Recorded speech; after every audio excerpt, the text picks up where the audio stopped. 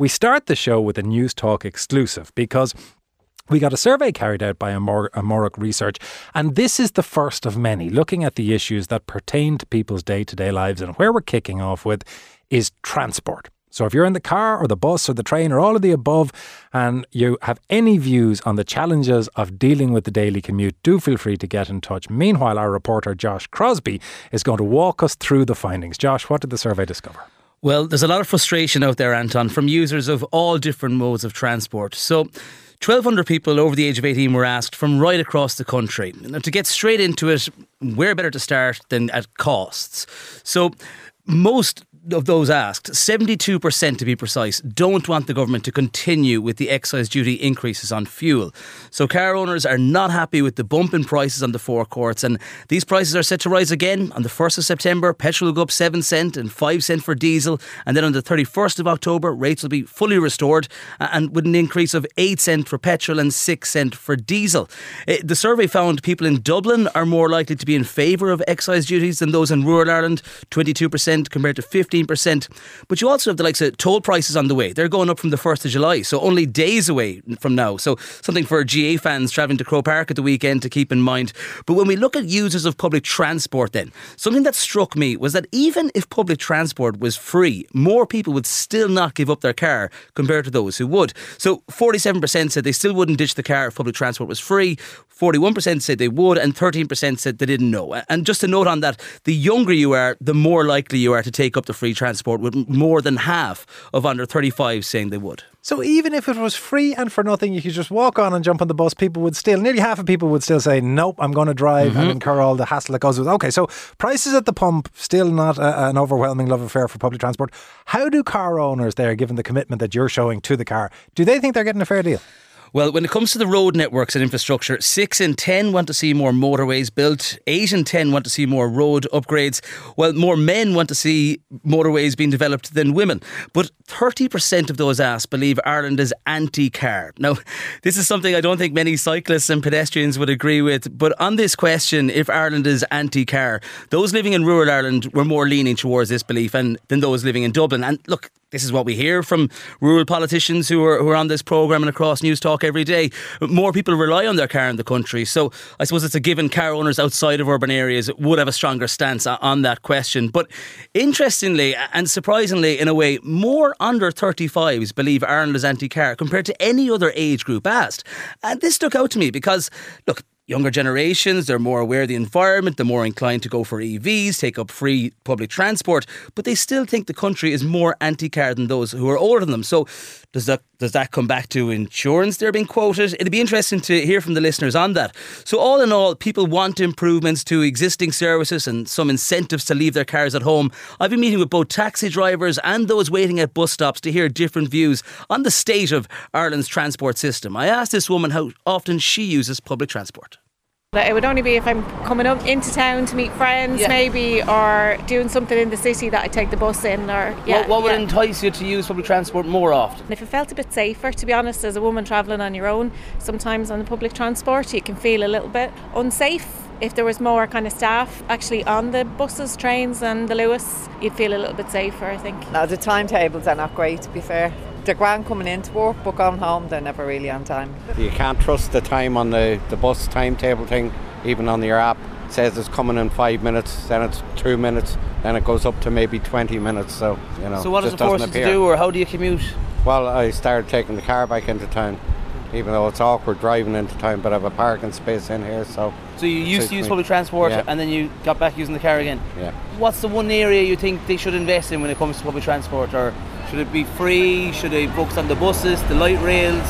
I'm not 100% sure. If they were on time, it'd be a big thing for me, but they're not. We need more enforcement of the regulations. Like, I've got a credit card machine here, and I get people coming back all the time, saying the guy in front of me doesn't take credit card. Taxi drivers themselves refuse them various places. And why do you think some taxi drivers are not accepting card?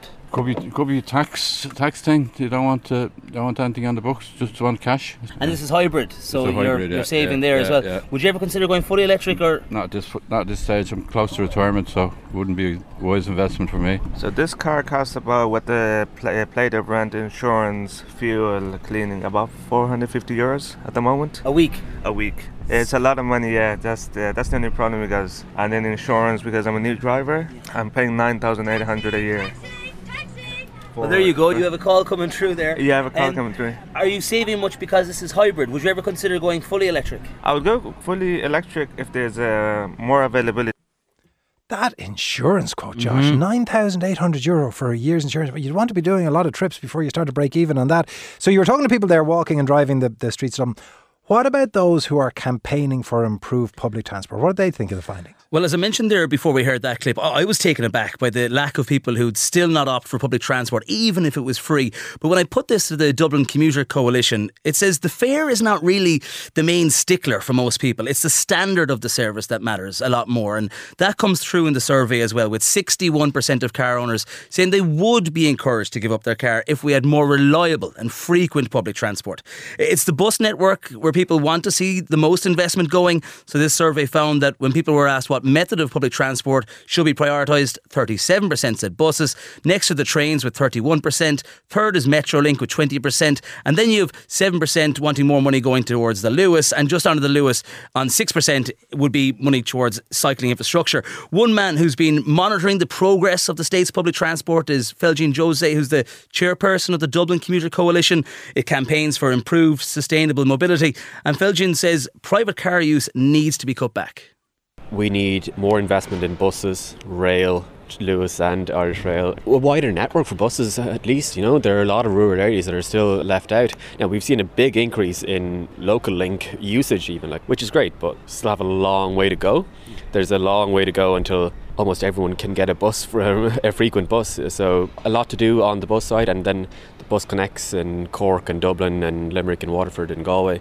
It's worth bearing in mind that prioritising public transport in cities would result in restrictions for cars. That's the only way to do it. We have a finite amount of space in cities. The only way to make sure buses get through Dublin city centre quickly is to allocate space to buses, and that will mean restrictions on cars. That will mean people, in a way, being nudged to get public transport because that space has to come from somewhere. In your ideal world, would it be like a city congestion tax? Would it be only certain serviced vehicles allowed into the city centre? Definitely prioritise buses, delivery vehicles and blue badge holders. Start deprioritising private vehicles basically, and that is going to speed up buses. That's the only way to do it. We have a finite amount of space in the city centre. And that kind of brings me then to the next question. What about 30% of people thinking that Ireland is anti-car? Do you believe is it anti-car? No, we've invested in roads for almost exclusively for the best part of 40 years. We have completely neglected our rail network. Our buses, rural buses, a lot of people lost their bus service. A lot of rail lines were closed down. That is not a country that's anti-car. That is a country that is very much pro-car and prioritising motorways, dual carriageways and investment in private transport over public transport.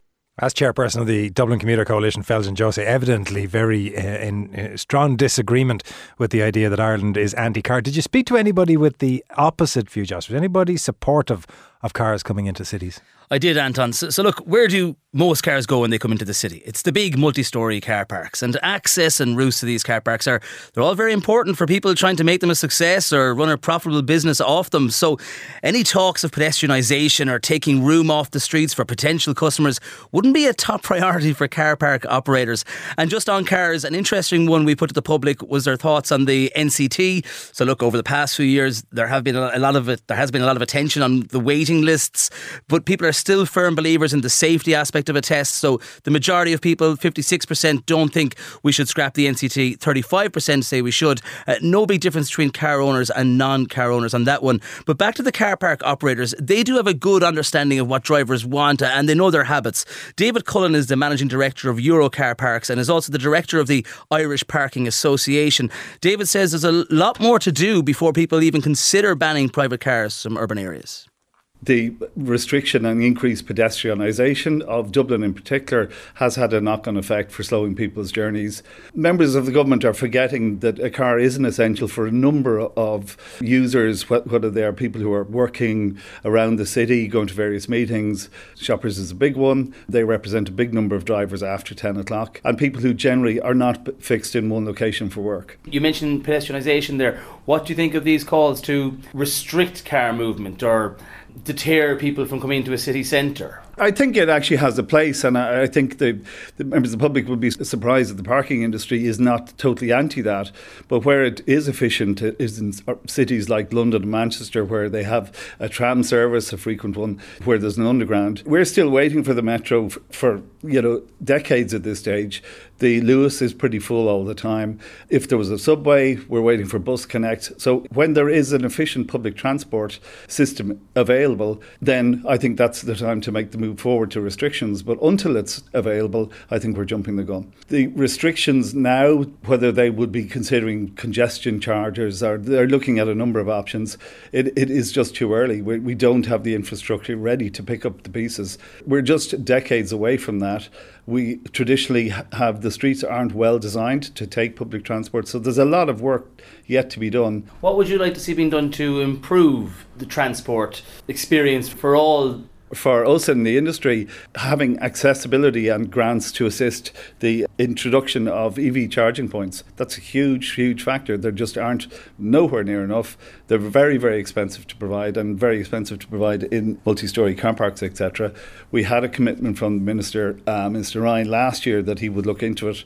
Didn't actually go anywhere. Do you envisage a day in the not so distant future where you will have car parks all kitted out with chargers? Very much so. We have introduced a lot of EV charging points into our own car parks. Supply of electricity to the car parks is actually a bigger issue than the actual points itself, and that's where we're hoping for some government grant aid, which isn't forthcoming, so that's delaying that. Well, that's Director of Irish Parking Association, David Cullen. Just picking up, Josh, on what David was saying there at the end, this being the rise of EVs in the current infrastructure. How numbered are the days of petrol and diesel, or are we really ready for it? Well, it comes back to what David finished on, and that's grants and supports like the retrofitting of homes. It's the same when it comes to purchasing a car. Not everyone goes out to buy a brand new car. Not many can afford it. So there needs to be some carrot there. When those who were asked the question, if the cost of running an electric vehicle was reduced substantially, would that make you more likely to buy an electric car? 6 in 10 said they would be more likely to purchase one. And interestingly, we hear a lot about infrastructure when it comes to charging points. There is an urban-rural split on this, with those living in Dublin more inclined to opt to consider purchasing an EV compared to those in Munster, Connacht or Ulster, and more men than women said yes to this also. But in terms of sales, the Society of the Irish Motor Industry told me there are currently around 86,000 EVs in total on Irish roads. It expects this to reach to 100,000 by the end of the year. But Anton, it's back to the grants again. So come July 1st, the maximum grant buyers will be able to receive will be $3,500. That's been reduced from 5,000. So it'll be interesting to see the June sales figures. I've been told they will be disproportionately high, which is to be expected. I went down to the SAI's head office this afternoon. I met with Director General Brian Cook. I started off hearing from Brian on the main challenges facing drivers and dealers, but Brian says he wants to see the grants for EVs extended out to at least the end of 2025. The increased costs, fuel costs are increasing for those driving electric vehicles. Electric vehicle costs are increasing. The cost of manufacturing cars is also increasing. So that all feeds into the actual cost of buying a new or a used car. And then when we talk about the members that you represent, so those who are in the business of selling vehicles, what are the challenges facing the market? Well, I think that the big challenge is the whole climate change agenda. So we need to sell more new vehicles, and that has been a challenge, with COVID and with Brexit and everything like that. So we are starting to see a move to lower emitting combustion engine vehicles, to hybrid vehicles, and most particularly to electric vehicles. And I suppose the big challenge for the industry is to try and deliver as many low and zero emitting vehicles into the national fleet over the next decade. By the end of this year, we'll probably have 100,000 electric vehicles between fully electric and plug-in electric vehicles on the road by the end of this year. But we need to double that number between 2024 and 2025 to meet the government's targets. You mentioned the targets. Is the government doing enough to incentivise motorists to go electric? And what do you want to see being done to ensure continued growth?